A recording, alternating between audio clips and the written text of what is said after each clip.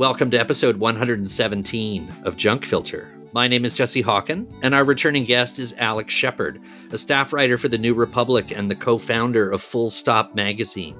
Alex, welcome back to the show. It's good to be back. Our subject for today is a long-delayed episode that Alex and I wanted to do about Michael Winner's Death Wish 3. Well, I think, I was trying to think if the first time I came on, I think immediately after, I was like, the next time you have me on, we should do Death Wish 3. And then I think I've been on maybe twice since then, and it just never happened. But I think because both of us were like, we have to do this right. Yeah. We have to do this the right way. But besides Death Wish 3, I also forced Alex to watch a previous movie by Michael Winner, 1984's Scream for Help. These are two films made by a madman, and they complement each other very well. They're very sleazy and violent movies that look and feel like after-school specials. We're also going to talk about the World Cup and Argentina's thrilling championship run. Patrons of the podcast got the tip just before the tournament began that this was going to be Argentina's year. On the episode I did with Conrado Falco on the recent Diego Maradona documentary, we were all in on Argentina, so I feel personally vindicated by the results. You should feel vindicated. Congratulations to you. You did this. You did. It's you and Messi and Maradona. New York, a city pushed to the edge. People pushed to the limit, and no one's got the guts to stop them. It's collection time, Charlie. 3 murders, 4 rapes, 9 acts of random violence. This isn't a neighborhood, it's a war. But there is one way. One man who won't be pushed. Charles Bronson. What's the problem? Now you're gonna die. It'll be just like before, Mr. Vigilante, with one important difference. You're gonna work for me. People have got to start to fight back and hard. I mean, I think when we first started talking about this episode, I think what I had said to you is that I think that this is the movie that like most explains America to me. And I think to a lesser extent, American movies or like the direction of American movies. Yes. And I think, I'm not alone, Tom Sharpling shares this fixation, but like the body counts of the Death Wish movies are like something that I obsess over, where I think actually I wrote them down. I of course rewatched the whole series. So in the first movie, the first Death Wish, which I think is 1974. Yeah.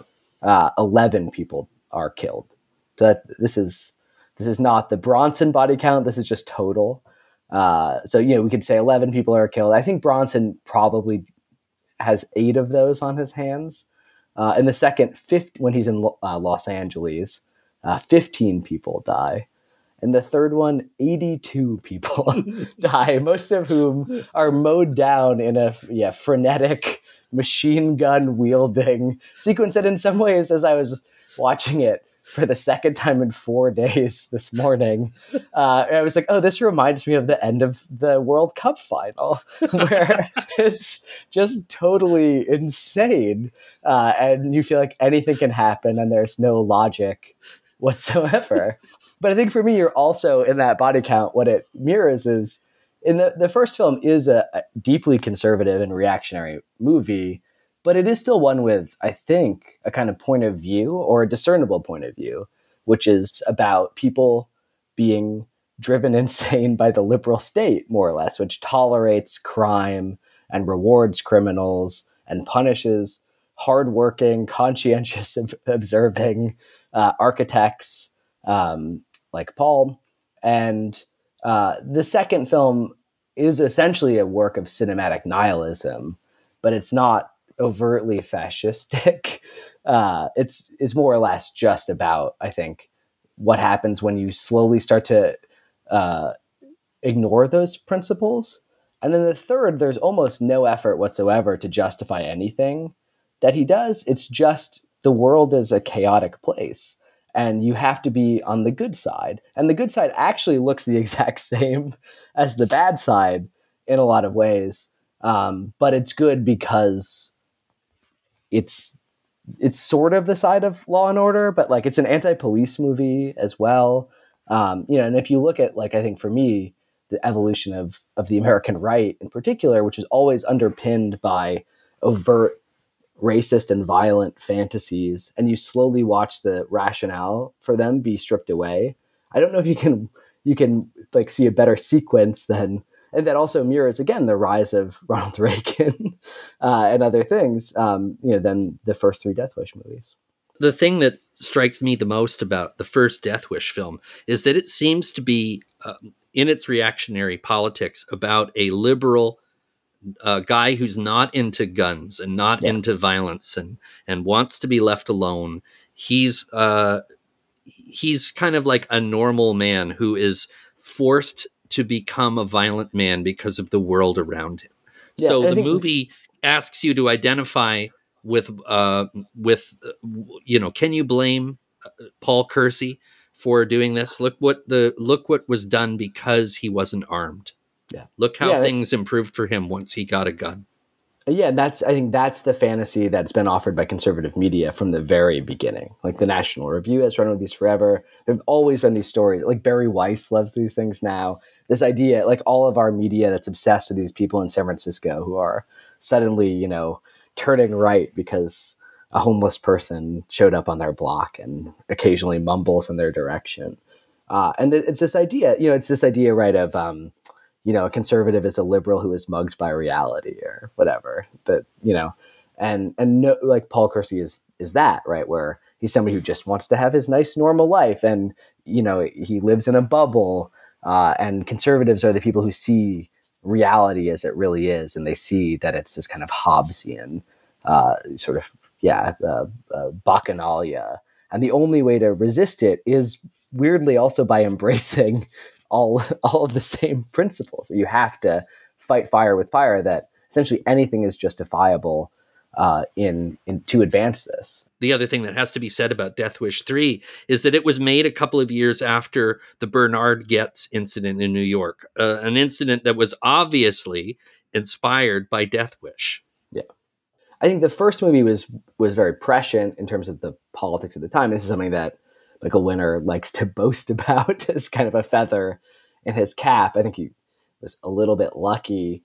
This movie is weirdly anti-police, or not weirdly, it's anti-police in the way that people at the time were anti-police, because they believed that the liberal state had shackled the necessary protectors of the people, and that the only way to truly take back your city is to basically just start shooting people randomly. And I think with Death Wish, the first Death Wish, it starts as, someone who is trying to get vengeance for his wife, who is murdered, his daughter, who is raped, and slowly descends into him.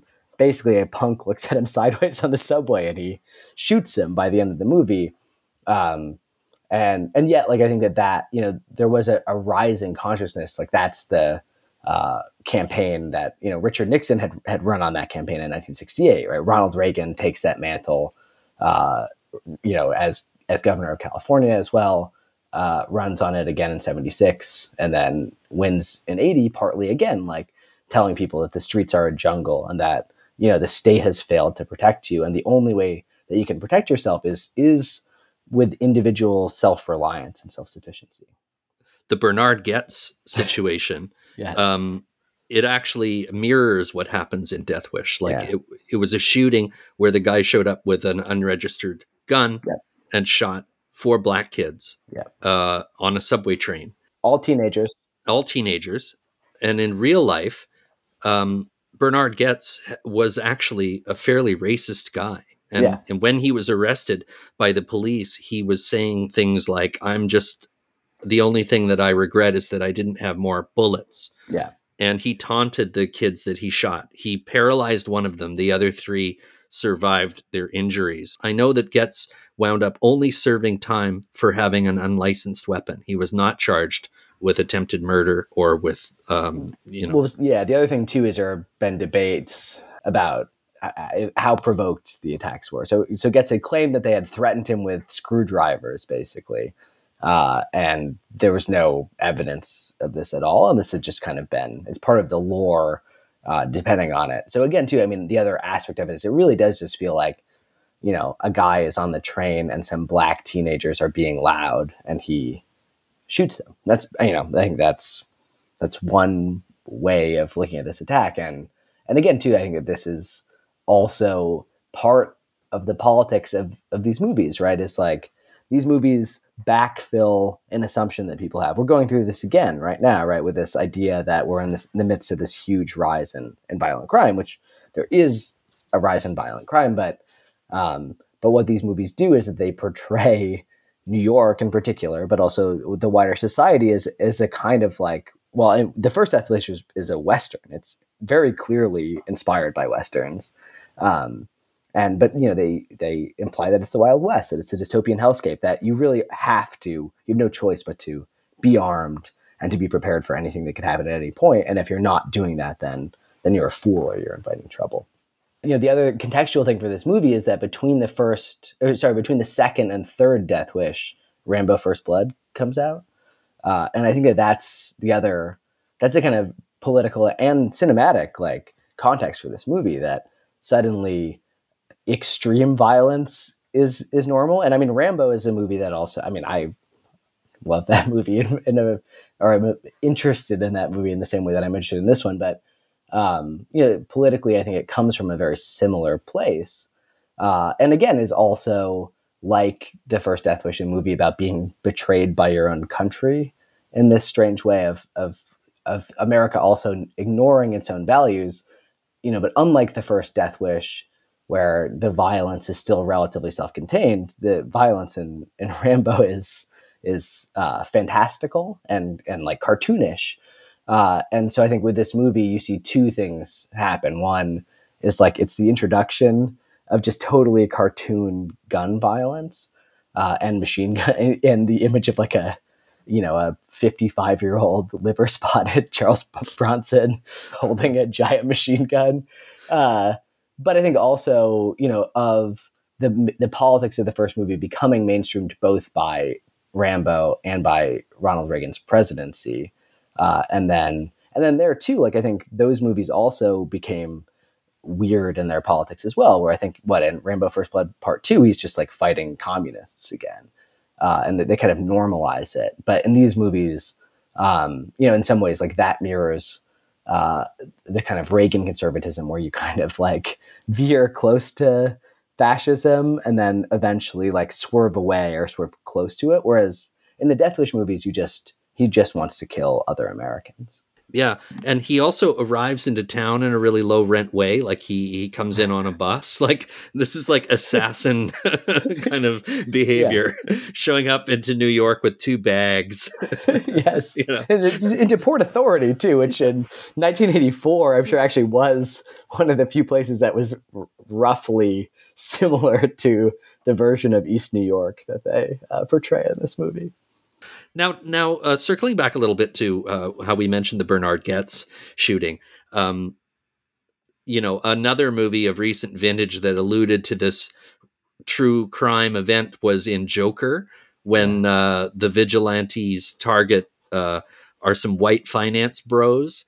And this reminds me that Joker was trying really hard to emulate Taxi Driver, but the one thing that it didn't want to touch was the racial politics of Travis Bickle and his like clear racism.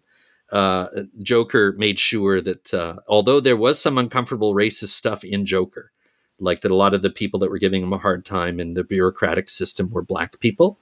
Yeah.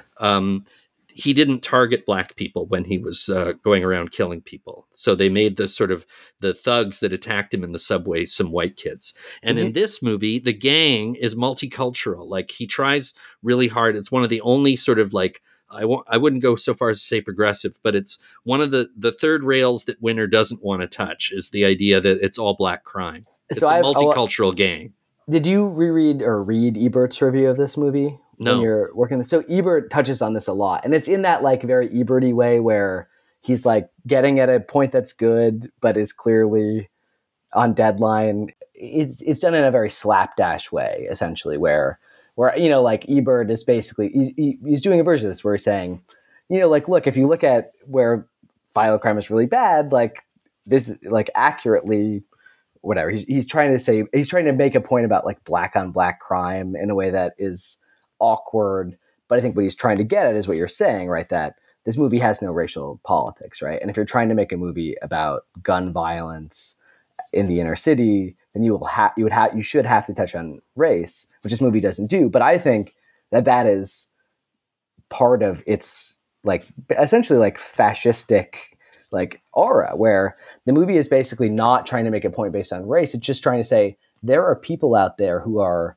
doing this to you, and it doesn't matter who they are. And like I think it's very coded as, even though the guy who plays the gang leader, who's God, what is his name? Is Gavin O'Herlihy? Gavin O'Herlihy, who is Fraker.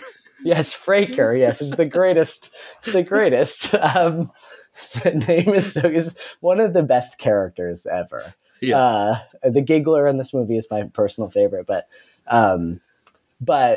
I feel like the movie gives everyone an out to not have to think about this is a racial issue. Like, and it's so self-consciously centered to not make people think, oh, the reason I'm personally, a white person watching this movie, like freaked out about violent crime isn't because it's racialized in my mind. Like this is almost post-racial. It's deeply fucked up in a lot of ways. Yeah.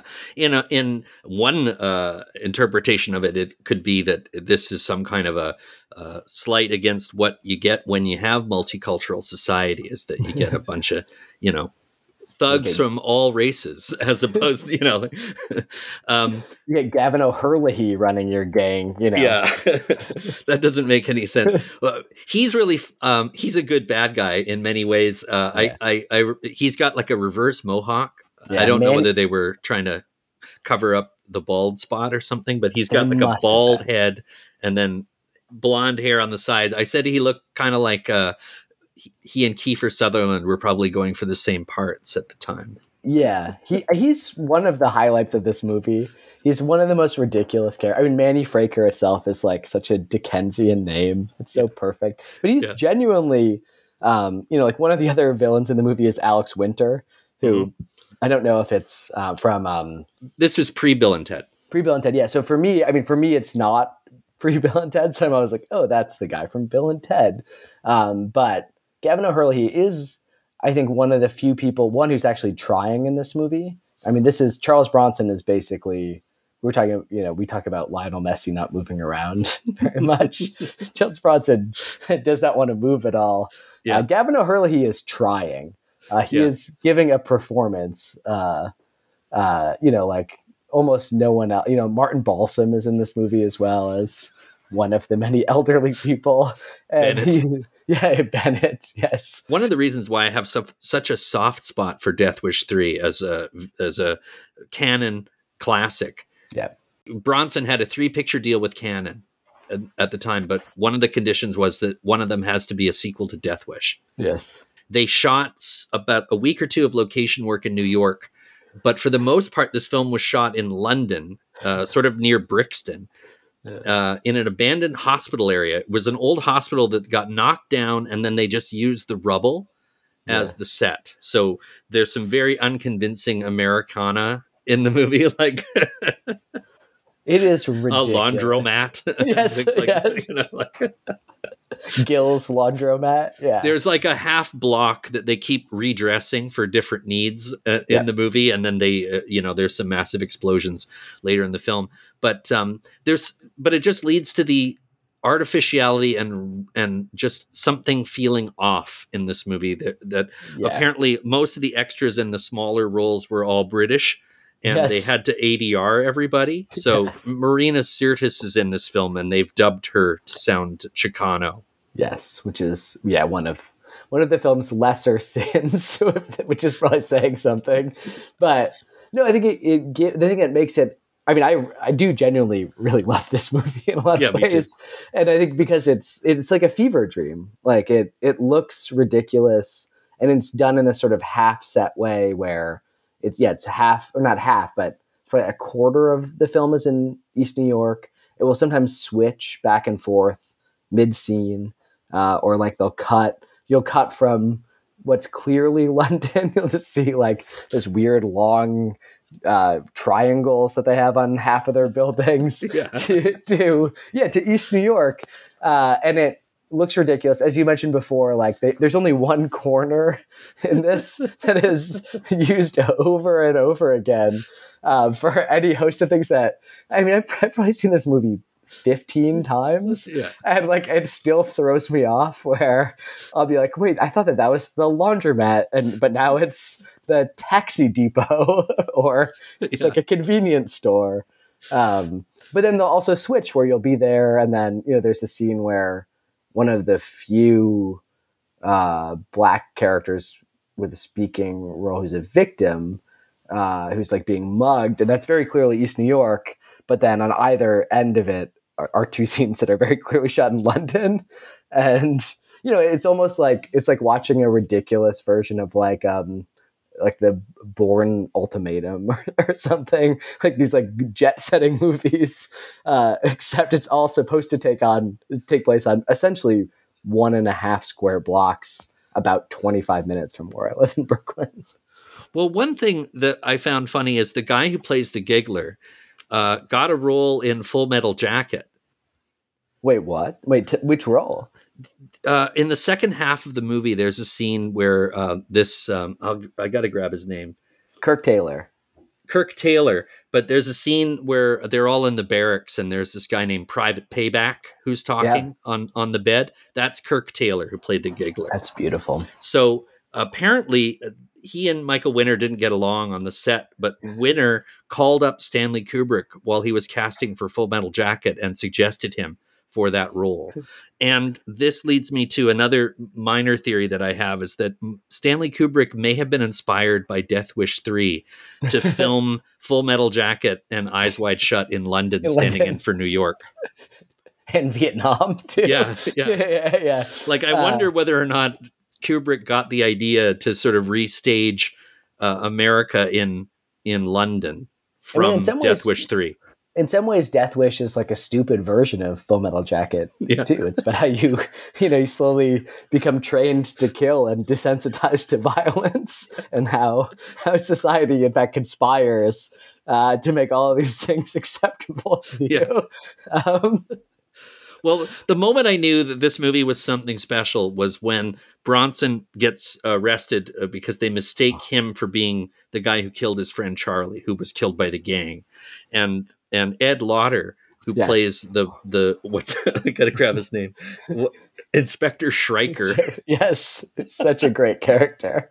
So, and we love Ed Lauder. So he's sort of a good, I guess he's supposed to be the semi-good cop in the sense that he's Bronson's ally by the end, even though he gives him a rough time for most of the movie. But in a very important way, he's a bad cop, because the deal that he offers Paul Kersey, who's in New York under a different alias, is that he knows that he's the guy from the first Death Wish movie. Yes. And he's under some pressure to do something about the rising crime in New York. So he makes a deal with Paul Kersey, which is, you kill the punks and I'll provide you some protection. Yeah, I think that's really that's essentially the fulcrum of this movie, right? Which is like, this guy's given a license to kill, and you're meant to believe that it's like him getting revenge for his friend, but he really doesn't seem bothered at all. I mean, his daughter is murdered in the second movie. His wife is murdered in the first movie. His friend is murdered in the third movie.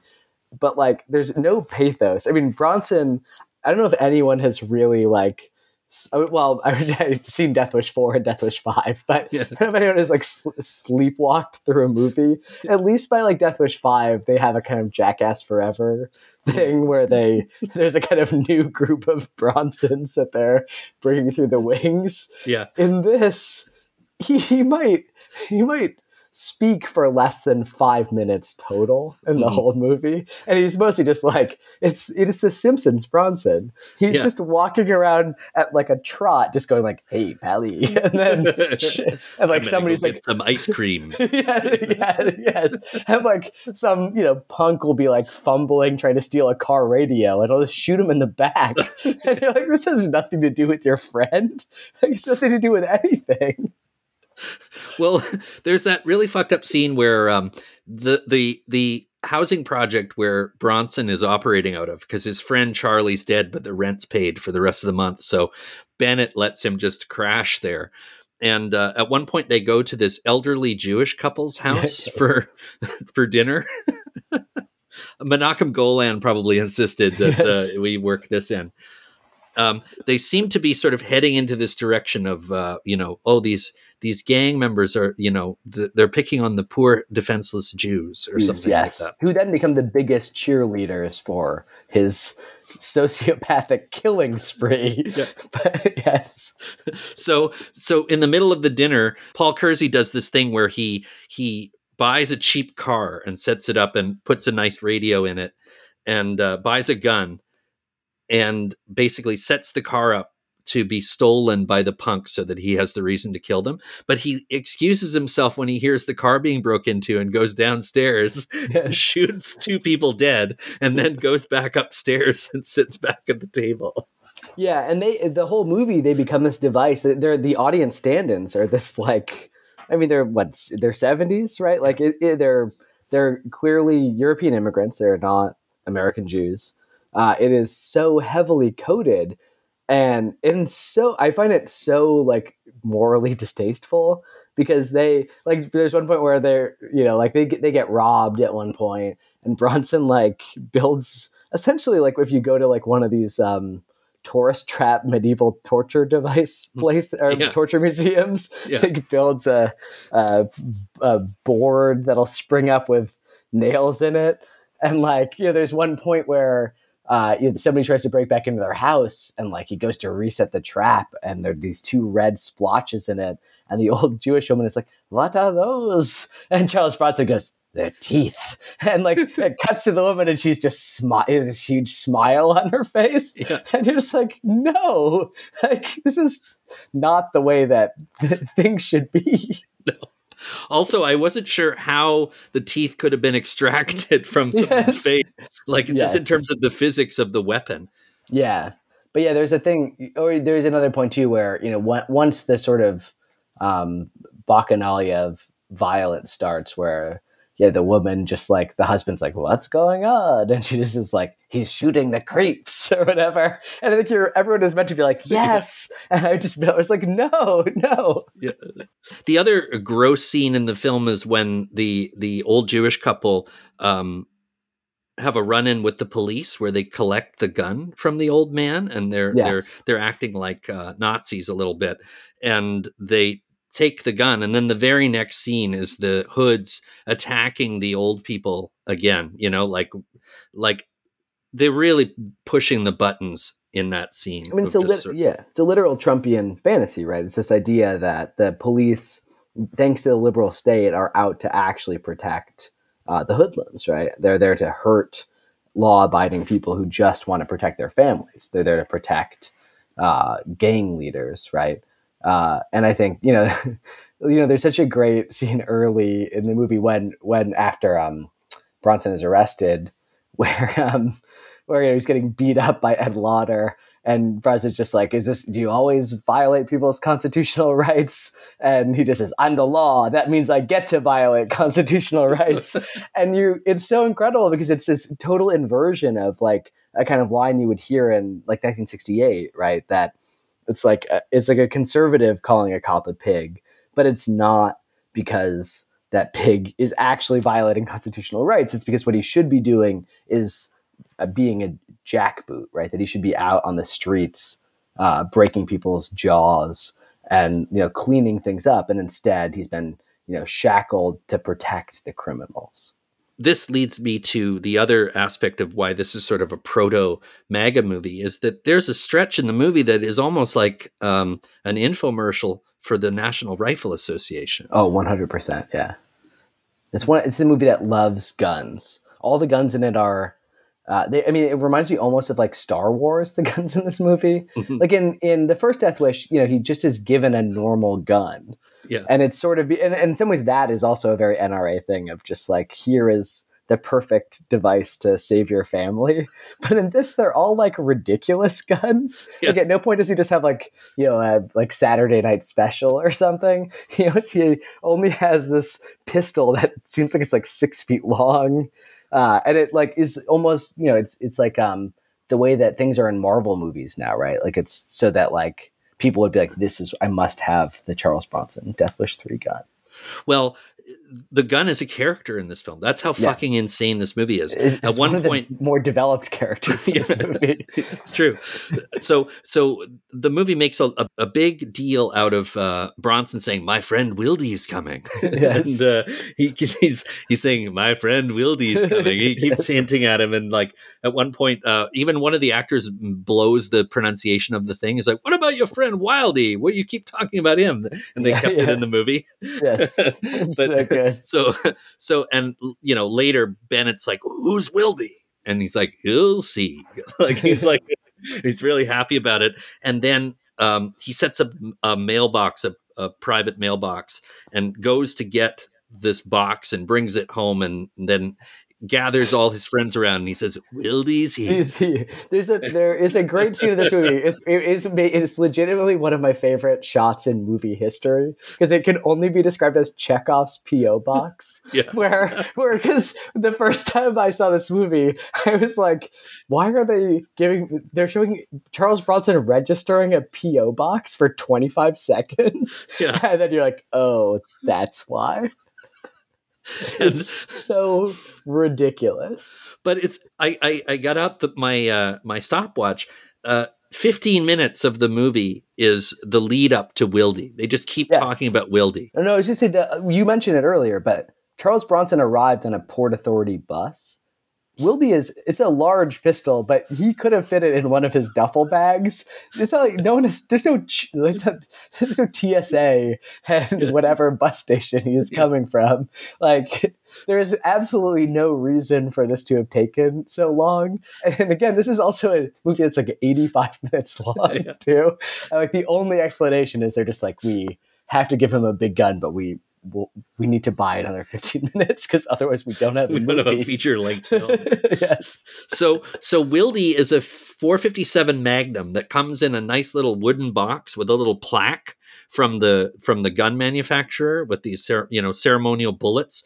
And this movie is so fucked up that the Wildy gun has a gas pressure release on it, and you can calibrate it based on the amount of gunpowder you want in the bullets. So there's this crazy artisanal bullet scene where Bronson's got little weights and he's making his own bullets and popping the lids on.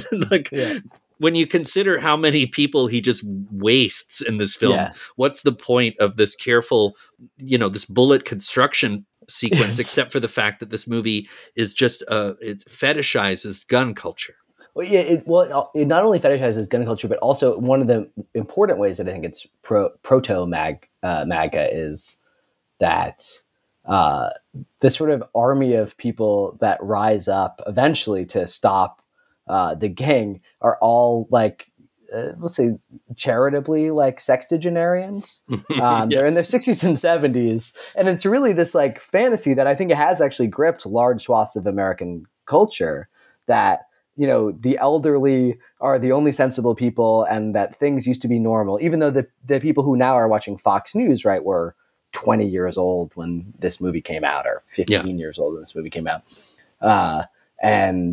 And like this, it presents this really, like one of my notes was just like, in real life, the like teens in this neighborhood would absolutely destroy every old person in this. Like they would just beat the hell out of him.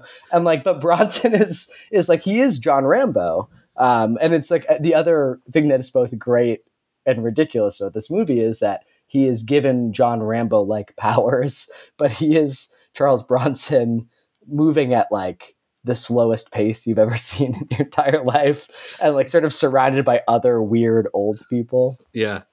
Do you know what it reminded me of? This elderly community that's under attack from the multicultural punks. What is the name of that crazy housing complex in Florida that keeps coming up in the news with all the old people? The Villages. Yes. Yes. It is like the Villages transposed to East New York. It has its own weird political system. So what I was thinking about the the weird portrait that this movie plays is that the gangs in the movie, they're not particularly menacing, like they're annoying, but they come across almost like they're in an off-Broadway musical based on Mad Max. Yes. Yeah, there's actually, I find there to be something like kind of Archie comics about them, actually. Like they'll have like silly hair and like they wear face paint. You know, like I think, you know, the scene in Death Wish 1, when the home invasion scene with Jeff Goldblum, where Paul's wife and daughter are attacked, is actually, I think it's really well done. It's genuinely menacing. It's shot really well. It's scary. These guys never seem scary. Like they mostly just seem kind of cute. You know, like I would be annoyed. I mean, eventually they do increasingly lurid and pulpy things, mostly kidnapping, raping, and murdering people. Mm-hmm. But the movie, I mean, again, too, it's because we haven't talked that much about Michael Winner yet. It's because it's directed by someone who very well might be a sociopath. There's a light touch to it that, again, like, you know, you think of A Clockwork Orange, right? And I think people, idiots or whatever, criticize that movie for like glorifying the violence in it. But in this case, you're like, it's not like this is what happens when you actually are like, yeah, you know, these kids, this is just what they're doing, you know? Well, maybe we should talk a little bit about Michael Winner, in fact, because the thing about Death Wish 3 is that Winner's origins as a film director, he made these wacky British comedies, and then he turned into an American genre filmmaker. And then he hit on working with Charles Bronson for a while. In Britain, he worked a lot with Oliver Reed. You know, there's a giant red flag. And then he started working with Bronson, and then he had his gigantic hit with Death Wish. All these films are very serious and pulpy sort of movies, but Death Wish 3 feels like a throwback to his wacky British comedies, which we will also talk about with Scream for Help in a little while. Yeah, I mean, there's something about it that it recalls like parts of A Hard Day's Night at times, where there's all these kind of frenetic scenes of people running around. It is a deeply funny movie. I mean, some of that funniness comes from the fact that I think, my understanding at least, is that Bronson was not super thrilled with the direction that it took. And, you know, I think at this point was going to half-ass it no matter what, but his maybe quarter-assing it, but which gives it an added degree of like kind of deadpan English humor, weirdly, to just have this 70-year-old guy killing people, but also kind of just mumbling his lines and shuffling around. And, you know, the as we were just saying, like the gang members themselves are like fundamentally comic. Like, I mean, we mentioned Alex Winter's one. I mean, the Giggler, who we also talked about, is like one of the great random guys to be in any movie. He's just a gang guy who laughs. But when he dies, you know, their line when they say, you know, when the guy's like, they killed the Giggler. They killed the Giggler. It's like one of the greatest like scenes, and it's played as comedy in the movie too. That line is really funny, but I also loved what Gavin O'Herlihy says, because they're like, they shot the Giggler, man, and he says, they had no business doing that. Yes. Like, what a movie. It's just the best. Yeah. Let's circle back to the other sort of criticism of liberals in this movie, which is his girlfriend, the public defender, played by Deborah Raffin. She invites him over. She really comes on strong with this old man. She really wants to get it on with him, I think. But she invites him over to her place for dinner. And I just want to single out the god of transitions, Michael Winner. He edited this movie under an alias of Arnold Crust. That's the name that he used as an editor. But he does all these incredible scene transitions. So when Deborah Raffin says, "Do you like chicken?" and Bronson says, "Chicken's good. I like chicken." And then they cut to the bones of the chicken carcass. Amazing. It's like Like with this music, we haven't even mentioned the music by Jimmy Page in this film. We're talking about this at length, but yeah, the scenes with the lawyer though are so great because she starts being an ACLU-ish public defender who is over concerned with defending him, I guess, whereas he just sort of walks out of the courtroom and refuses to talk to her, and then just shows up and immediately is like, she's charitably 35 years younger than him, and is immediately just like, oh, he's like, why'd you come all this way to find me?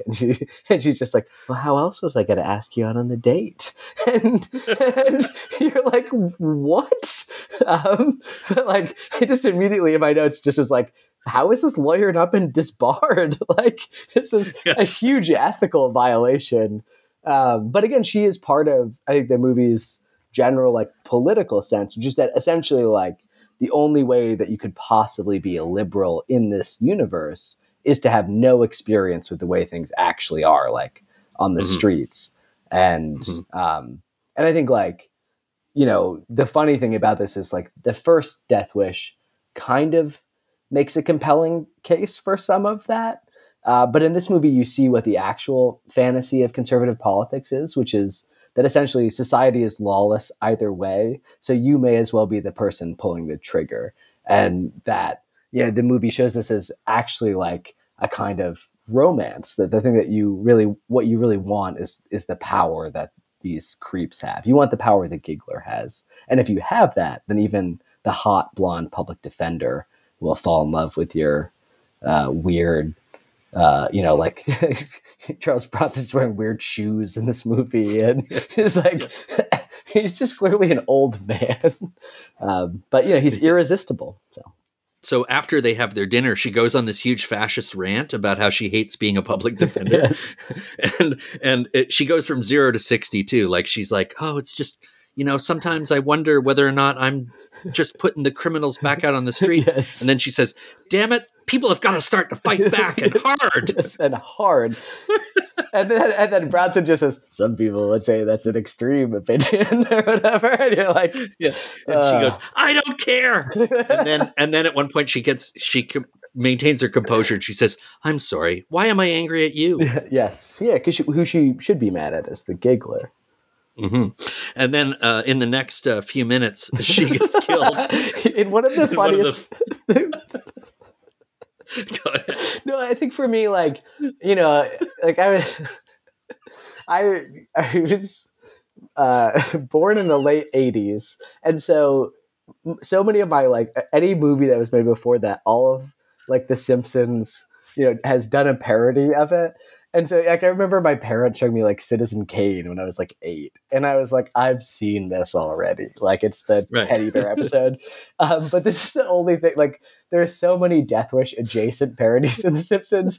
But when you watch this, you're like, actually, like, it's the same. Like, the explosion of this movie is the exact same as a McBain sequence. It's this like slow motion car scene. It's clearly done in England because it's done like too safely, so like looks terrible. It's like just the explosion happens out of nowhere. Like it's just a normal fishbone car accident, and then for no reason one of the cars just explodes. It's incredible. Like, it is genuinely the thing that would be at the end of a McBain sequence in The Simpsons. And then Bronson comes out of it and he's basically like totally fine, Yeah.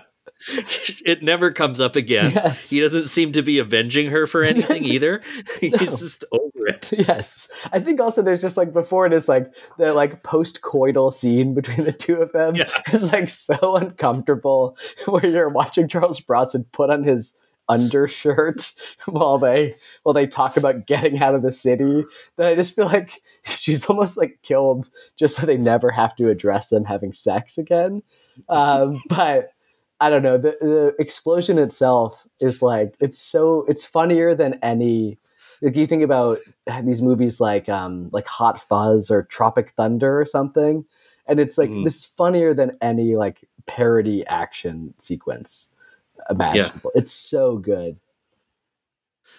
I want to give you a little fun fact about Michael Winner. When I read this article about him where they mentioned that his ringtone on his mobile phone was Copacabana by Barry Manilow. What a legend, honestly. And when it would go off at meetings, Winner would be searching around in this vest that had 12 pockets in it. So it was like, do, do, do, do, do, do, do, do, do. And he could never find it. And then the phone would stop ringing and then continue the meeting. And then it would start ringing again.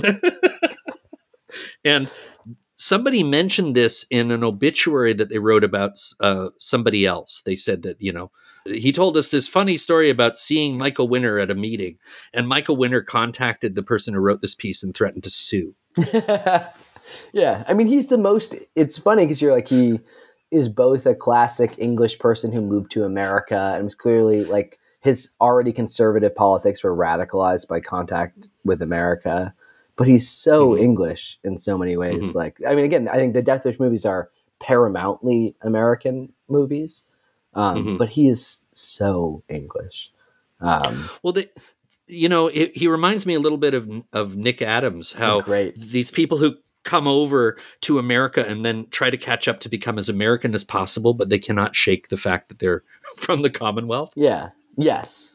Yeah. And I think and again, he's also trying to, there's a weird thing where he is trying to embrace Americanness. And again, I think you see this in the first Death Wish, like, the thing that's genuinely novel about it, or I'm sure people had done it before. You would be the expert on this before, the expert on this other than me. But is like, it's so corny. But he's just like, what if I made a Western, but set it in the contemporary like urban environment? But it really works as a movie, and it's a kind of restrained. But then like slowly he just like takes it and it goes more and more crazy. And in this, like, you can see he's still trying to bring in like various American cinematic touchdowns, but it keeps like butting up against this very English like type of kind of middle class satire too. And I think, maybe not intentionally even, but like the movie's gotten the idea of the film has become so absurd. Where again, like we have not talked about this, but Charles Bronson is an architect. Like, he is an architect by training. He's presumably not designed a building, but like when you see the buildings in Death Wish 1, like they're like mid-century, they're modern buildings. They look pretty cool, like Paul Kersey, like he was really doing it. And now he's hanging out in East New York and mowing people down with a machine gun. Like, It's funny. Now, I do want to mention that Michael Winner, when he died in the year 2013, all these stories started to come out, and they ramped up in the Me Too era when people were finally coming forward with their stories. And there were several about Michael Winner, most notably by Marina Sirtis, who is in Death Wish 3 in a small and thankless role that requires a lot of nudity. She had a quote I think she spoke about it, and she said, "I know you're not supposed to speak ill of the dead, but I hope Michael Winner will rot in hell for all eternity." She said that she had to film a rape scene in a cold parking garage, and when the production assistant tried to put a coat over her to keep warm, Winner screamed at them to remove it because he was trying to light the scene. And also that scene where the punks are attempting to rape a black woman? Yes, yeah. She was played by a woman named Sandy Grizzle, who was at the time Michael Winner's lover. And she gave interviews about the relationship after he died in the Daily Star and the News of the World. And she said that he used her as his sex slave. And also, when Winner died, he left several $1 million each to various girlfriends of his that he'd kept on the down low. So there was all this news about what a cad he was that came out in his death. Yeah, I mean, I think, again, like, this is a movie that is made by someone who seems to genuinely be sociopathic in a way that, like it's a movie that only a sociopath could make. And again, too, somebody who I think also is, I think the first two movies are, theoretically have this kind of, it's a very male approach, but like they're theoretically about avenging women, in a society that's done them wrong. But like by the time we get to Death Wish 3, in another movie that we'll talk about in a moment, which preceded it slightly. Like they're just kind of overtly misogynistic, or like you would say, exploitative, right? And like this movie doesn't even try to hide any of that stuff. And I think in Death Wish 1, again, this goes back to what we were talking about earlier to some extent as well, where in the first Death Wish, it's not quite titillating, right? The idea is that like modern society is terrifying and that you must be protected by it. But in this, he sees it as being like lurid and like almost kind of attractive, and like in a way that I think is like genuinely, from a like psychoanalytic perspective is kind of fascinating, where he's enamored by the type of violence, particularly the violence against women, that the criminals in this movie do.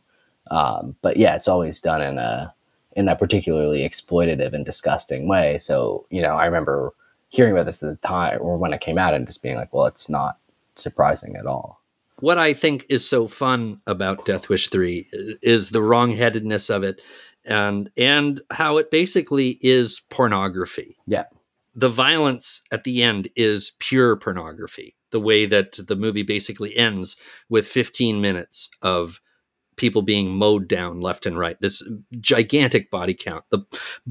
And what I mean by how it shares a relationship with pornography is that there's no plot anymore. Yeah. It's like the story has now been abandoned, and all we're seeing now is the act.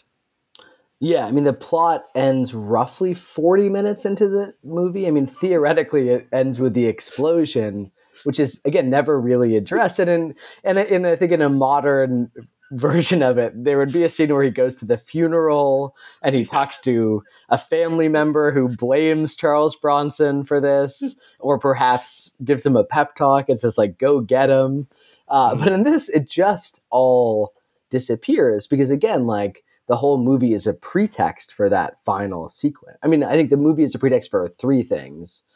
Oh, no, just two, really. It's to show naked women, and then to have a 15-minute sequence in which Charles Bronson mows people down. And you're just kind of like, everything else is random in it. You have to kill main characters occasionally, but there aren't really any characters in this movie, right? Like by this point, even Kurtzy he doesn't really have a personality anymore. And you don't know why he's doing it. And then you're like, oh no, you know why he's doing it. It's because it's just thrilling to kill people who you've decided deserve to die. But at the point where, this is a deeply conservative and reactionary filmmaker, the vision is a lurid and horrible vision. But in a way, by the end of the movie, it accidentally heads into Sergei Eisenstein territory. I was not sure where you're going with that for a second, but that's, yeah. Like it's a montage of violence and destruction and death, and it's like Soviet editing techniques being used in a way to just propel this propaganda forward. Well, and you were talking about the chicken sequence earlier. I find the movie to be so bizarrely edited up until that point, and then you're like, oh, it's being edited like that last montage the whole time. It's so fast for an old movie. Despite, again, you're watching Charles Bronson, who literally can't lift his legs more than 2 inches off the ground at this point. But the cuts really come like pretty quick. And I think the only way to make sense of it is to try to get people ready for what's coming. And there really is, there have been movies with body counts like this before, but there's nothing, after, but there's like nothing that I've seen that's quite like the end of that movie, because it's just, there's like no pretext for it at all. It's just total war. It's like the end of Saving Private Ryan, except it's happening in an ostensibly normal neighborhood in East New York. And it involves like a septuagenarian guy killing teenagers. And like, there's a thing like, with police backup. Yes. And then they let him go. Like, there's an old Sharpling joke about this, the end of the movie, where he was like, if this happened, it would be the biggest story in America for years. Like people would just be talking about it forever, where you're just like, oh, this old man who killed 100 teenagers. You know, like we're talking about Bernie Goetz. Like he didn't even kill anybody. Like. But what sends it into Eisenstein territory for me is when finally the people are also revolting and they're picking up guns and they're killing these bikers who, by the way, look very British. Yes. Although like it looks like they're all riding Nortons. Yes. Like they're not American motorcycles. Okay. And the fire Russell. truck that shows up is a British fire truck too. Yes. Like where now they're not even trying anymore to make you think that it's in America. And to me, these are all pluses for this movie. Like it's so artificial and so wrongheaded and so like violence heading into the X rating territory that it has to be seen to be believed. Yeah, I mean, it is a genuine. I think, yeah, you know, there's like the Roberto Bolaño book, like Nazi literature in the Americas, and like I think this is like a genuine piece of American fascist art, and it is. But it works in that way. And I feel like for me, like it feels totally of a piece with like everything that I've had to cover for work for the last 8 years. But also like it helps me make sense of it in this way. Like, its outlook is like so perverted, but also weirdly like so like coherent in a way that I think, you know, a lot of stuff when you cover American conservative and Republican politics is not that overt, or at least like, you know, and especially pre-Trump, there's always this effort to like obfuscate or cloud these things. And even again, like the first Death Wish in particular is really like kind of, it's a dog whistling movie in a lot of ways. This is not a dog whistle. I mean, aside from its obfuscated racial politics, this is not a dog whistling movie at all. It's just like there are bad people out there and like the liberal state is helping them. And our only hope is to arm ourselves and kill them ourselves. And like, that's the only way that we can retake society. And like, that is the message that has guided Republican politics for the last 45 years, 50 years, really. And now for the last 6 years, it's been overt. But that's the theme of Death Wish 3. And, you know, in keeping with this MAGA before MAGA vibe of this film and Michael Winner's vision is that, you know, this is a man who made his fortune on vigilante movies and movies where the hero takes the law into their own hands. But in real life, Michael Winner was a very ostentatious fan of the police. Yeah. And in the 80s, he started a charity called the Police Memorial Trust, which erected over 50 memorials to British police officers that were killed in the line of duty. They were usually placed in or at or near the locations where the cops were killed. And Margaret Thatcher herself was with him for when the first one was opened, and in the same year of Death Wish 3, 1985. They truly deserve each other. And I'm sure they're together right now, too. So. Yeah.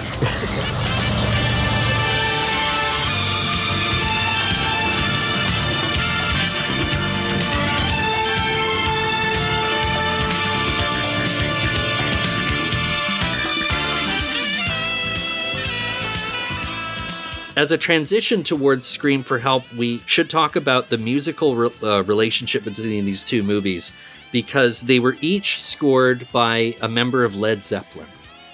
Yeah, I mean, I think the soundtrack for Death Wish 3 is one of the best things about it. I think it's a great soundtrack.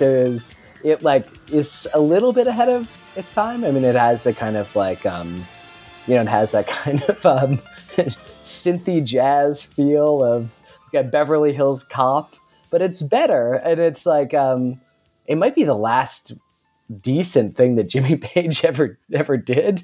I don't know what kind of, I assume he was in bad shape in 1985, but it's like a pretty like boppy soundtrack that, you know, it recalls parts of, it's like, I mean, again, in the same way we were talking about Taxi Driver, it feels like a sort of Funhouse mirror version of the Taxi Driver soundtrack to me.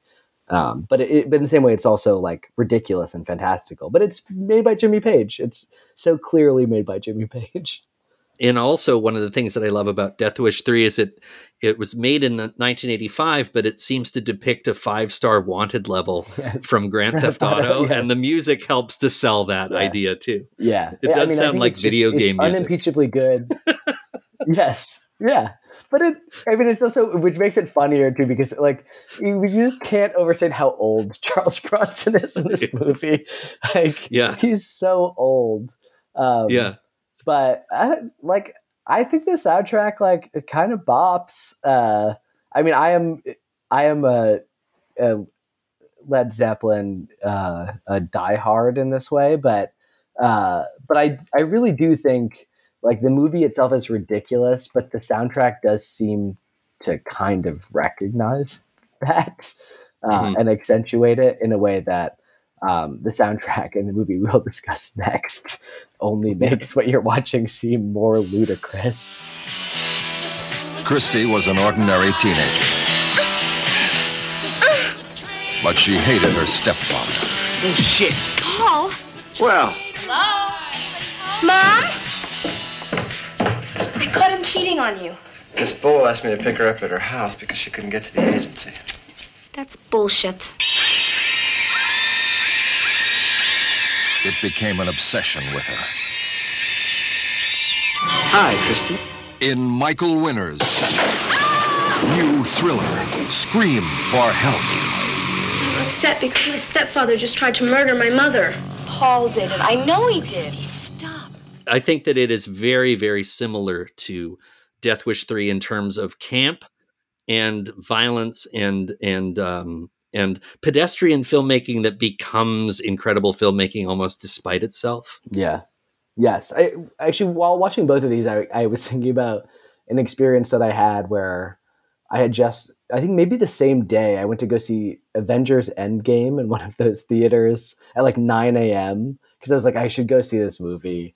I just picked the earliest screening, but it was one of those theaters that like shakes you around and like sprays water in your face. And I was like, just like so, it's like for 4.5 hours, and I was so miserable.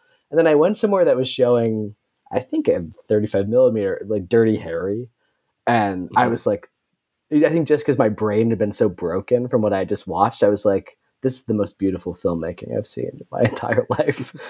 And I kept thinking back at this while watching these movies, because I was like, because I think part of me was like, oh, that's just what happens when you see, almost any movie that was made, in the pre-digital effects era. Not these movies. No, they are ugly movies, and both morally and aesthetically. And Scream for Help is like just pure. I mean, in some ways, it's even grosser exploitation than Death Wish. And again, I mean, one of the weird things about it too is that I was thinking that it reminds me a little bit of like there's been a trend in horror movie. Well, not a trend, like the dominant form of horror movies is about trauma, often sexual trauma. And again, too, there's a kind of like Jennifer's Body style, like. This movie feels in some ways like a conservative Jennifer's Body or something. Like if you take a movie about, a teen girl's sexual awakening, but have like a creepy, lecherous old man who hates women's sexuality and women's freedom and basically everything else. And then it's just like, oh yeah, her stepfather is trying to kill her, but mostly we just like want to watch her and her friends fuck each other, and also her stepdad fuck his very young mistress. And the movie just kind of meanders through these things. Well, again, ostensibly it should be about her and her mother saving themselves from this bad man, but like it's very, very clear that Michael Winner identifies with the stepdad who's trying to kill them both and like thinks that he's cool. Winner really leans into the misogyny in this movie. Like the long and the short of it is that it's a movie about this teenage girl who suspects that her mother is being taken for a ride by her new stepfather, who is trying to kill her. she's half right in the sense that he's part of a group that's trying to kill her. Yes, which is incredible. And her name is Christy Cromwell, which is great. And her friend just calls her Cromwell, which I actually really like. Yeah. And so she's kind of a Nancy Drew meets Veronica Mars kind of sassy teenage girl. This movie is set in New Rochelle, New York, but again, with Michael Winter being a maniac for financial savings, they filmed some exteriors in New Rochelle and then they flew the entire cast to London for all the interior scenes. Yeah. And there are several sequences in the movie where it does not feel like New Rochelle, New York. It is very clearly not New Rochelle, New York for almost the entirety of the movie. I mean, it becomes less New Rochelle. There's a long bike sequence, which is actually pretty good in New Rochelle, where again, she's tailing a car on a bike, which also doesn't make a lot of sense. It's the suburbs, whatever. But I love that shit though. I love any movie that has a bike chase. It's great. Like a car being chased by a bike. Yes. It's I don't know whether Winter was trying to be funny, but it was very funny. Which also ends with her then being bought a new bike by the stepfather just for kind of ridiculous cinematic reasons. It's part of his alibi. But she's convinced that the stepdad is screwing another girl, and then she tails him to this apartment building, and then she tries to catch him in the act, but it's a council flat. Yes. Like it's so clearly like British architecture. Yes, which gives it such a weird like class angle too. Like it just is such a strange movie in that way where you never really know where you are or like who you're supposed to be seeing. Cause like, not all of the exteriors are in your shell too. So, so you're constantly like at least me, I was constantly confused, like how I'm supposed to identify these characters and like who they are. But again, I mean, like Death Wish 3, it gives it this weird sense of being slightly outside reality. Which allows its inherently ridiculous plot, because I think everyone treats it's like a kind of gaslighting plot, right? Where everyone treats Cromwell like she's nuts because she keeps being like, my stepdad's trying to kill my mom. But you're just like, well, her brakes get cut at one point, and like her mom falls down the stairs, and like all this is like happening in like a 4-day sequence or something. So you think like somebody would be like, obviously something's going on here. We should probably call it the Department of Family Services or something. I mean, he's also the worst villain in that. I mean, you're like, oh, she's convinced her stepfather's having an affair. And you're like, no, she sees him have an affair in their house. At one point, she catches him trying to like turn the gas on to kill them all. Or he's covering it up, having turned off the pilot light and put towels underneath the doors. Like he's like the worst murderer in the history of the movies. As it turns out, the stepdad has this relationship with this woman, and her brother is around all the time, who looked a little too much like Justin Trudeau for my liking. I was a little disturbed watching this movie. As it turns out, Justin Trudeau is her husband. And they're also running a con that once the stepdad makes it look like an accident and his wife and stepdaughter are dead, he'll get the inheritance and then they'll kill him. Christy Cromwell figures this out because she overhears an argument between them in the hallway. This is one of those movies where the bad guys blab about what they're going to do at every opportunity. So she tries to sow discord between the two of them. The last 40 minutes of the movie is a home invasion thriller, and the movie really narrows its focus into just being on one set. But I thought as suspense, it was pretty effective, even though it was so inept. The other movie that it reminded me of was Blue Velvet. Like this movie came before Blue Velvet, but it's the same kind of impulse of the sort of overly square teens in the sordid universe around them. Yeah, this is almost like, it's like if you mashed up, well, this will make it sound good actually, but Blue Velvet and Panic Room. I mean, Panic Room, another movie I was thinking about with Death Wish 3. I think another, but like, those are also both movies by also conservative. You could say, some people would say conservative directors. David Lynch's politics. Who cares? I'm not going to get into this, but like not conservative in the way that Michael Winner is conservative. And again, I think once this movie starts going, it is, as you said, like once the focus tightens, it's not awful. But again, I think at this point, like Winner is not interested in, the other person I was thinking about was like Ken Russell too, like where, obviously these are not like bombastic in the same way, but they're self-indulgent in the same way where he just kind of wants to have these like picaresques, but like the things that he's interested in is like sadistic violence and misogynistic portrayals of sex. And he'll sort of do that for a while. And then the movie will sort of tighten back and become a kind of slightly more normal movie. I don't know. I'm glad that you made me watch this, even though it's like so bad. It really is.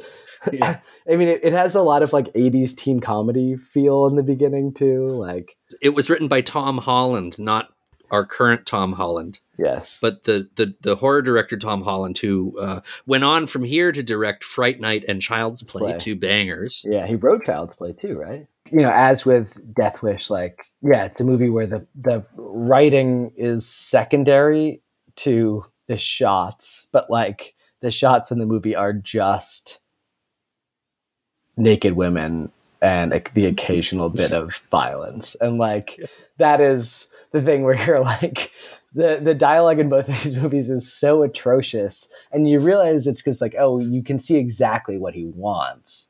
And it's essentially to make pornography. Again, this movie would be a red flag today because many of the kids in this movie are underage. Yeah, I found the first hour or so to be like deeply uncomfortable in a lot of ways because it's really mostly just teenagers having sex with each other, and he really like leans into it in a way that's like just like like again, you should be immediately sent to prison. The way that he frames these shots, like I was the fast forward 10-second button was like really my friend for long sequences. Did you stick around for the closing title theme sung by John Anderson of Yes? It's one of my guys, but no, I was rushing to make this episode. So yeah. Singing a song called Christy, sounding like Carly Simon, but it was in fact John Anderson. Oh God. Christy, don't ever listen to the words they say. You wouldn't have to change your ways. And the music was done for this movie by another member of Led Zeppelin, John Paul Jones. Yeah, look, and it's a terrible score. It's one of the worst scores I've ever heard in my entire life. In some ways it fits the movie perfectly because the movie also sucks. But it's awful. Like it really feels a lot of the time like those Casio keyboard presets. Yeah. It's like so like jaunty. It's constantly taking you out of the movie, and it's really weird because I think like he was kind of the one tasteful guy in Led Zeppelin. Yeah, and this is just like so gaudy and ridiculous, which again is fitting, but mostly just feels like I guess Michael Winner must have been friends with Led Zeppelin, but you should have asked Robert Plant to do this one. I don't know. Now, did you notice that Winner stuck in a couple of the stings from the Death Wish 2 soundtrack on Scream for Help? I thought that I noticed this, but yes. Yeah. Which is... When I was doing research on the life of Michael Winner, I found out that he was kind of a Lights, Camera, Jackson type when he was a kid. When he was 14, he had a regular showbiz syndicated column called Michael Winner's Showbiz Gossip. His last director credit is in 1998, and from that point on, he just became a celebrity, and he had a long-running restaurant review column called Winner's Dinners. Yes, and which is, I have to say, like a lot of them have sadly gone away, but they are ridiculous. They're like long ones that are just about like his credit card getting declined, which are, and it being like, my Amex bill is 182,000 pounds a month. Like, how could it have been declined? But it's just like, or he'll brag about wine prices. He was so ridiculous. His columns were, I mean, he obviously, again, in the same way that we love these movies because he's a truly reprehensible person and he is now gone and can harm no one else in real life. They just become, they're not charming at all. And like his columns are not really charming. You're just like, you're a manifestly bad person, but there's something that is so transfixing about watching someone like that work. I mean, in some ways, there's like the Adrian Chiles, that guy. Like his restaurant columns are just all these like stream of consciousness things, but from instead of a sort of charmingly aloof person, like charmingly aloof, but also just a person who is totally unconcerned with whether or not the question of whether or not he's a good person. There is actually, so there is a website, winnersdinners.com, that does have links to some of the old columns. I'll put a link to that in the show description. I'll also put in the show description a really great clip that I found of Michael Winner getting roasted on the BBC while he was promoting Death Wish 2. It's a really gruesome rape sequence in that movie. And he got called on the carpet by this journalist named Anna Rayburn, who was known as the BBC's agony aunt. She was a presenter who was known for her sometimes harsh relationship advice, and she hands his ass to him in this clip. It's so satisfying to watch because you are like, it's great because I think like, it's somewhat freeing to, as someone who finds the politics of these movies to be abhorrent. The second Death Wish I don't think is very good, but it's so good to just have somebody with such clarity and to his face just be like, what the fuck do you think you're doing? And he can't really answer it at all. He keeps obfuscating and doubling down in weird ways. What is frightening about your film, excuse me, is not the rape sequence, which everybody's getting so very heated about, which is totally inaccurate, and anybody who ever has anything to do with it will know is totally inaccurate, God help them. What is frightening about your movie is it's so bad, and it cost $9 million. The acting is wooden. You have a wonderful presence in Bronson, who I don't think has ever really been very well used. You have a dreadfully wooden Jill Ireland saying lines which in an English accent grate on the ear. Very uneven cinematography, very uneven music. It's a bad movie. All right, you're most entitled to your opinion, but the public are loving it. The public are totally disagreeing with you in their millions in all the countries that it opened, which is about 6 or 7. No, not because it's been sold. You cannot drag people in by selling them anything. The one thing we know for sure in cinema is that what gets people into a cinema is a thing called word of mouth. People come out of the theatre, their pal says to them, where did you go last night? I saw this. Was it good? Yes, they go. Was it good? No, they don't go. Right, word of mouth from Michael Winner is no word of mouth from Anna Rayburn about one final sentence. One final sentence is that it is obviously very much on Mr. Winner's mind to be sodomized. I hope it happens to him soon. Michael Winner, Anna Rayburn.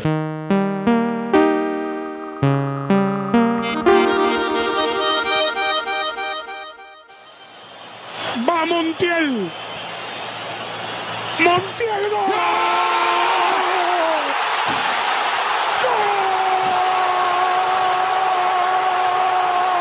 Argentina campeón. Argentina campeón del mundo. Oh, by the way, I'm wearing my Boca Juniors hat. Oh, hell yeah. What a beautiful couple of weeks it's been. I was saying to somebody else, I met somebody after work and I was just like, I'm having trouble acclimating to real life again. Did you hear my Maradona episode? I did. It was a wonderful episode. I love that film too much. We were very bullish in our predictions about Argentina going all the way. So I was very pleased that the prophecy came true. God, I mean, it's still like, it was also just the greatest game that I've seen, I think, of anything in my life. Yeah. It was sort of perfect too. Like planning it was like such a nightmare. It was like all of my different contingents of soccer friends. Like we had to have like a meeting of the 5 families to like figure out the right venue. There's all this negotiation between difficult men. But then it was just like, we just had like 30 people who were just so invested in this. And like there was also this 50-minute stretch where nothing happened in the game, which was also great because there was like all these people who could just all kind of catch up. And then like basically as soon as they took Di Maria off, then everyone just slowly, like the attention like started to pull back. And then you just saw 40 minutes of the greatest thing you've seen in your entire life. So yeah, I frantically deleted all my it's coming home tweets because I thought I was like single-handedly cursing Argentina. Yeah, one of my closest friends, my friend Miguel, like he and I had been watching it the whole time, and just every time Argentina went up 2-0 in any game, I would just be like, it's just something's off about this, you know? Mm-hmm. And then after they blew it against the Dutch, we just kept being like, then they went up 2-0 in the penalty kicks in that game. And I was just like, it's not right here. Yeah. It seemed like the gods were conspiring, and, Argentina suffered enough that and then I started getting all zen about it. Like, well, France is a great team, and, maybe it was just not meant to be for Messi, and, Ronaldo got owned, so why not Messi also getting owned? And then all of a sudden Argentina roared back, and then all of a sudden France roared back. Yes. And I was like, kill me now. Yeah. But when the first French guy missed, or when Martinez caught it, all of a sudden it occurred to me that we're going to win. Well, it's a thing where, it's usually fated, not usually, but you have a much better chance of winning penalties if you go first. Mm-hmm. But what I hadn't thought about was that they were kicking towards the Argentina end. I mean, sort of everything was the Argentina end. And you could tell, like, the young French players were just, like, between Emi Martinez and, like, all of those fans, they couldn't handle it, but it was beautiful. Yeah. And I think, again, too, it was also, like, I've watched this Argentine team forever, and they're so brittle. And, like, you feel the weight of history on them. And, like, this team was totally different than that. Like, it was so lovely just to watch them play without being consumed by failure and Maradona. Mm-hmm. And also, but while also being, like, unlovable shitheads at the same time. Well, I love them, but I understand, when they were gloating and when Messi was yelling at the coach, the Dutch coach, who just recently recovered from extremely serious prostate cancer too. Did you see that footage of Messi being interviewed, and then he saw one of the Dutch guys going past him, and he said, "Hey, fuck you," or whatever? Yeah. He kept calling him Bobo, which is like a goofy, like, Argentinian slur. But yeah, it was also, I believe that was Wout Weghorst, who's like this giant oaf who's like a gas station chain heir and anti-vaxxer. So he's also an unlovable dickhead, but in a way that you can't love him. Whereas all the Argentinians I love. I just have loved their gloating. They're great. I mean, again, this is soccer heritage, like, if you're Argentinian, you're allowed to kick guys and be ungracious in victory. Yeah. And isn't their song that they're singing really gross too? The one that they're chanting? Well, it's based on, the lyrics are actually, I think, quite lovely. It's something like, it's, Argentina, the land of Diego and Messi, but then they just list like this unending string of defeats before saying, oh, it's coming. Basically, it's, it's coming home. But the original is called Boys, I'm Gonna Get Drunk, basically. Like, or Boys, It's Time to Get Drunk. And it's just like, kind of like, like, sometimes you just gotta go get fucked up. There's something about this with Messi where, he leaves Argentina when he's 13 and is, I think, treated with suspicion and skepticism for basically 2 decades, or is at least of not being Argentinian enough. Maradona is always there, literally coaches the team in 2010 when Messi does not score a goal. And Messi is, in a lot of ways, he's culturally more like Catalan. Like, he's not emotional. He's like very reserved. He has almost no personality at all. And like in this tournament, it's like, it's the first time I've ever seen, or in the Copa America too, but these are the first times I ever saw his actual personality come out.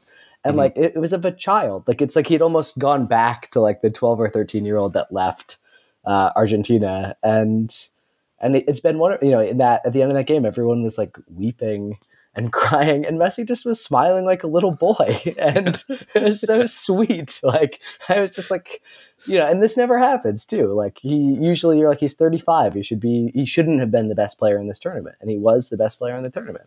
So it was great.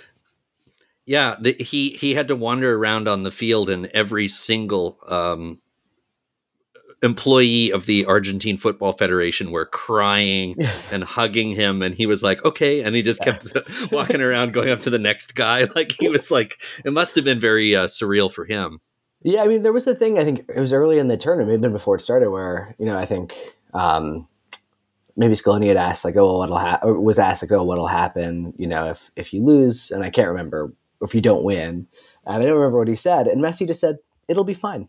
And like, that's like, you're just like, have you not watched your team play in these tournaments for the last 30 years? Like, and yet, like, they were weirdly totally collected the entire time, and like they always knew that they could do something. And I think I love Angel Di Maria so much, and despite the fact that I hate Manchester United, I hate Real Madrid, I hate Paris Saint-Germain, but he was so good in this game. And it's like the thing I love about the World Cup is it's like a Rumspringa of like, there's just guys that I don't like.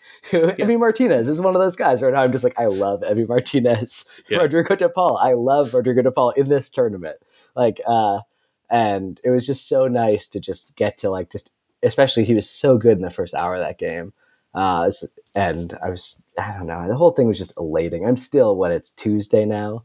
And like, I had to wake up at 4 a.m. and do TV about the World Cup on Monday. And I was just like hungover and puffy. And I was just still like, I woke up and I was like, I can't believe I watched that yesterday. Like, this was the last World Cup for Ronaldo, Modric, and Messi. And my neighborhood experienced something they've never experienced before, which was that Portugal got eliminated after Brazil got eliminated. Yes. It usually is the other way around. In my neighborhood, all the Portuguese flags come down and get replaced by Brazilian flags. But this time, they got to keep up their Portuguese flags for a day. So that game against the Swiss, where Ronaldo was left on the bench and that other guy came up off the bench and scored a hat trick. Yeah. And Portugal was suddenly a powerhouse when they had barely managed to scrape 1-0 victories the entire time that Ronaldo was on the pitch. Suddenly, with Ronaldo sitting there, Portugal's burning through the Swiss defense. And then they finally let Ronaldo, once the game was definitely in hand, they let Ronaldo go onto the field. And I checked my Twitter, and all the Ronaldo fans were so infuriated that he'd been shown up on a big scale. Well, I mean, this has been like the most wonderful thing for me is because you just look at it by any objective metric or even the eye test. You're like, Messi has clearly always been better. He's been better basically since he walked into La Liga. Ronaldo had a bit of a head start. And yet this like absurd debate has persisted, and like it's become more and more ridiculous as it's gone on. But the way it's like sort of held on is people being like, well, Cristiano is like a big game player. Cristiano has evolved his game in all these ways. And the one area in which Cristiano was better than Messi was in penalty kicks. And this tournament, Messi was fantastic in penalties, and also has clearly evolved to, he was never the most athletic guy in the world. And now he doesn't run. Like he kind of doesn't move at all, and yet somehow can dribble past everyone. And yet, while this is happening, the larger Cristiano Ronaldo psychodrama has been my favorite narrative in maybe any like political or sporting world. Like I guess maybe since like the post January 6th Trump downfall or something, where you're just watching someone with so much hubris just eat it like over and over again, like basically from the Piers Morgan interview to the present. I think that, this is an example of somebody who I think was genuinely betting on himself he's like, I'll be great in the World Cup and some other Champions League team is going to have to take me. And now you're like, he is going to be stuck. We probably will never see him play soccer again in a meaningful way. And that rules, because fuck that guy. But yeah, he's off to play for Saudi Arabia now, right? Like, I don't think he wants to. Like, I think if that was going to happen, it would have been. If he wanted to do it, it'd be announced already. I think he genuinely thought that he was going to score, 4 or 5 goals in this World Cup. He was going to show some team, some striker was going to get hurt. They're going to say, oh well, we need, a big lumbering guy who doesn't play defense, doesn't contribute to the attack. Actively undermines everything that we try to do, attracts all of this attention, also, costs $40 million a year or something. And now, and again, look, it's not my problems with Cristiano, are a mix of his atrocious personality and his army of incel fanboys who worship him. But he was at one point, he was an incredible player. And I think the idea, the thing about his evolution is not wrong. And again, he's a it reminds me of when people try to say Kobe Bryant was a top 5 NBA player, you're like, Kobe Bryant is a top 20 NBA player. And that's a huge compliment. Who also, like Cristiano Ronaldo, inspired some of the worst, one of the collective worst fan bases in the world.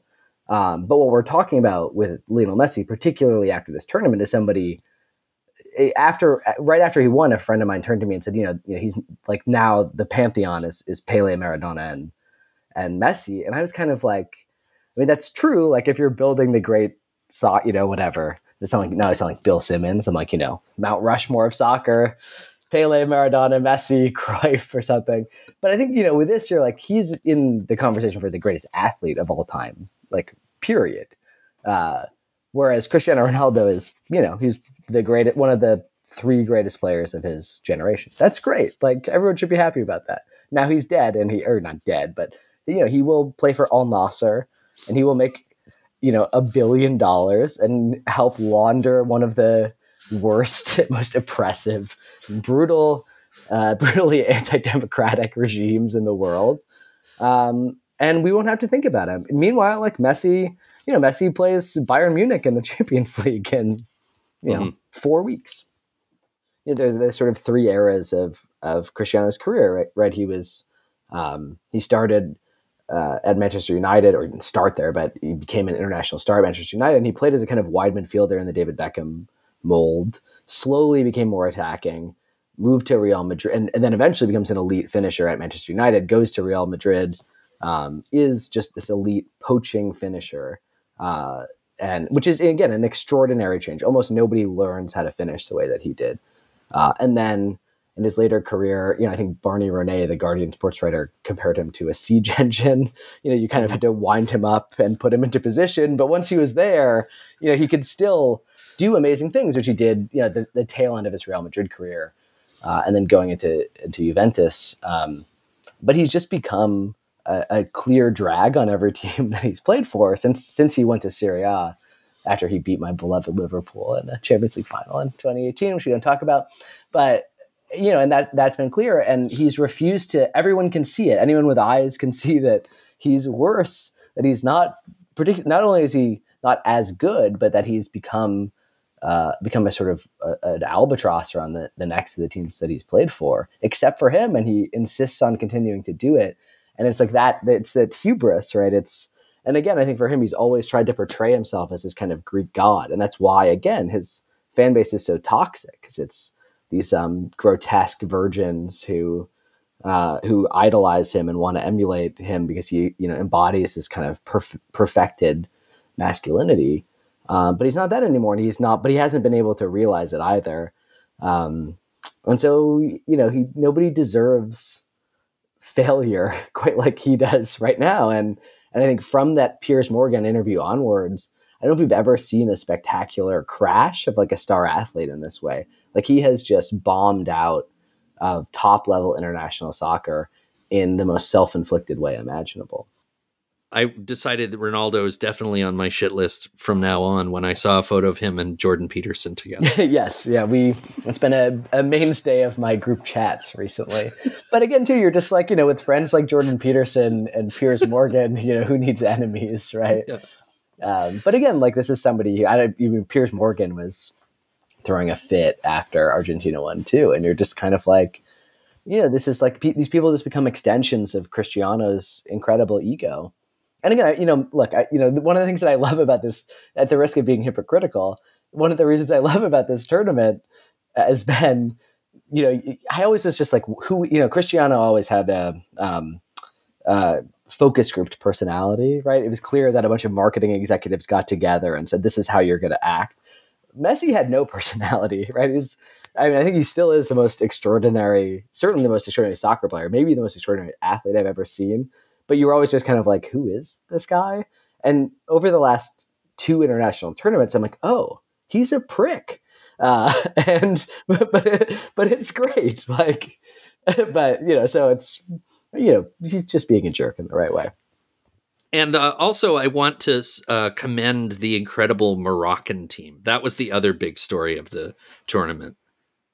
Yeah, I think it's everything. That team is like everything you want out of a World Cup. The other thing about them too is like a lot of times these teams go far and they're stodgy and defensive and conservative, and they weren't really like that at all. I mean, they played extraordinary defense, but on attack they were like so lovely and fluid. They're so well coached. I mean, again, I think they're the first African team to ever make the top 4. The fact that there's a third place game in the World Cup is an insane legacy of the fact that it started as part of the Olympics, I believe. But I just, that was the best story in the World Cup. I mean, it was the best story, I think, until Messi won. And it's at risk of getting memory hold now, but I think that they were really good. And I think, again, this marks a kind of new era in the kind of globalization of soccer, and in a way that I think is really good, where I think for a while there was a risk of the kind of European hegemony that we've seen since 2002 continuing, because these teams were really plucking. It used to essentially be that if you were Achraf Hakimi and you had really grown up in Spain or France or Belgium or wherever else, you would just end up playing for the team where you kind of were naturalized, or where your parents had immigrated to. And on this Moroccan team, a lot of those players were not born in Morocco, but they are all extraordinary. And I think there's hope, that what we're starting to see is the kind of new era, at least of countries like Morocco. I think the Ghanaian team is going to be very good in the next World Cup. Again, I think this World Cup is really surreal because politically, I kept getting really excited about it and then just feeling horrible guilt based on everything else that was going on. But I kept checking myself all the time about my feelings about the cup, because I felt myself sort of, loving it and then snapping out of it because like it's being held in this psychotic nation state where, I was like, I'd been kind of writing columns about it, like off and on for the New Republic where I work. And for a while I was just like, all right, one about soccer and then one about like, all of the other horrific political stuff that's happening. And then by the end, I was just like, we just have to mix these all to be all mixed together. And again, I think, the media coverage of this, I think in general, it was not true in the US political coverage, or at least in the television coverage of it. But in general, I thought this was the best coverage of the actual host nation. It was honest and fair, I think. And again, it does sour it somewhat because I think, for me, I'm trying to think, like, I've watched almost every game of every World Cup since 2002 at this point. And this is by far the best one since then. Like, I don't think it even really comes close. 2006 would maybe be the closest. And like, it has a pretty strong claim to be the best, the most competitive World Cup, the most chaotic World Cup, the most fun. But yeah, it all is made slightly, bittersweet by the fact that it also existed to promote and launder the reputation of a country that, that sort of wantonly slaughtered hundreds, if not thousands, of underpaid migrant workers and is, brutally anti-democratic. And again, also too, the other thing that as I watched Messi collect the trophy, I was like, this is wonderful. And then I just had this thought where it's like, oh, Saudi Arabia is watching this and planning their 2030 bid. And I think that they're learning from it as well. So I think that people have learned how to adequately cover sports washing, and that, Qatar had hoped that they would get here in the US, we have this, I have to plug my friend Aaron Timms, who had a wonderful takedown of Fox's coverage for The Guardian. But they didn't cover any of the political stuff. They didn't cover any of the migrant stuff. But I think in general, Qatar, they got an honest light shined on their political climate, the way that they treat women, LGBTQ people, some religious minorities. And I do think that will be the way that these things are covered going forward. And I think, I've been thinking about this with the 2026 World Cup, which our two great nations will be sharing with Mexico. And I think, I think genuinely American gun culture will be the big story of the World Cup in the lead up, that European countries in particular, but will also be focusing on anxieties of people traveling to America, given the, extremely high rate of gun homicides in this country.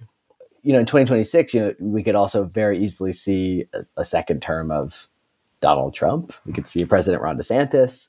I think that could also, create another very interesting political climate as well. And I think it's also the kind of thing, too, as somebody who, for work reasons, has to watch a lot of Tucker Carlson, among other things. I think the politics of that World Cup, I think the assumption from a lot of people is that it will be run more smoothly. And I think obviously, we don't have to go and build a bunch of stadiums in the desert. We don't have to go to Nepal and lie to a bunch of people about working conditions and pay to build the facilities. So I think in that way it will be less immoral and intense. But I do think that the political coverage, is not going to change. I think that's a good thing. Like, that's the way it should be. It's just going to be crazy.